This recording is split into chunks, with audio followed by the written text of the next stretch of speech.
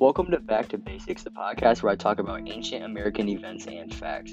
Today we're talking about the Aztecs and the absolutely ridiculous amount of sacrifice that they performed. Described as a brutal and horrifying process by HistoryExtra.com, the Aztecs would sacrifice people regularly and usually every day. It's estimated that about 20,000 people were sacrificed per year by the Aztec Empire. Using this estimate and saying it's true, this would mean that they sacrificed upwards to 55 people per day. And using that same math, that's 1,860,000 people in the 93-year span of the Aztec Empire. That's ridiculous. Absolutely. I couldn't even comprehend that myself. Something cool about this, though, is not all of the sacrificed were Aztec people. They actually could have been enemy soldiers. The Aztecs would use a battle tactic to wound the enemy and not kill them, so they could be captured and experience an even worse death in front of thousands, rather than a swift one on the battlefield. It'd be a much preferred death over getting their heart ripped out in front of thousands.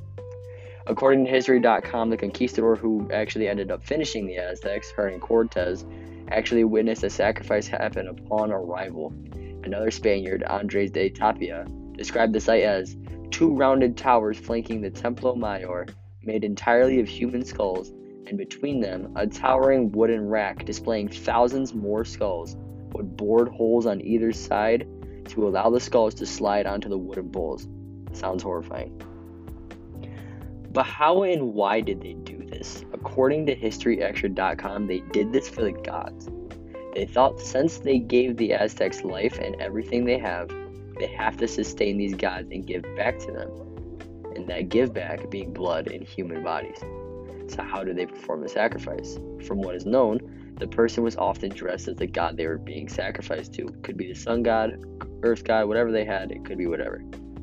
They would be tied up or held down, and the priest would recite the chant or ritual or whatever they would recite and proceed with the sacrifice.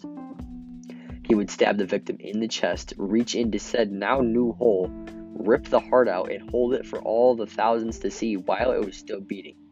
Some even went as far to eat it.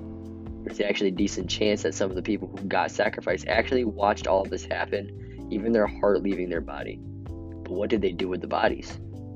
They were tossed down the steps of the Templo Mayor, and from there, well, people don't quite know.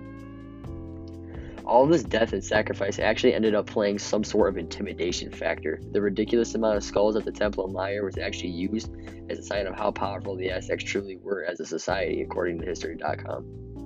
Enemy empires knew the Aztecs did this ritual on a day-to-day basis with probably no breaks, hence why most empires didn't really mess with them. To be honest with you, I wouldn't either. This has been today's episode of Back to Basics. You want to watch more? View the profile. Don't forget to share it around. Have a good one.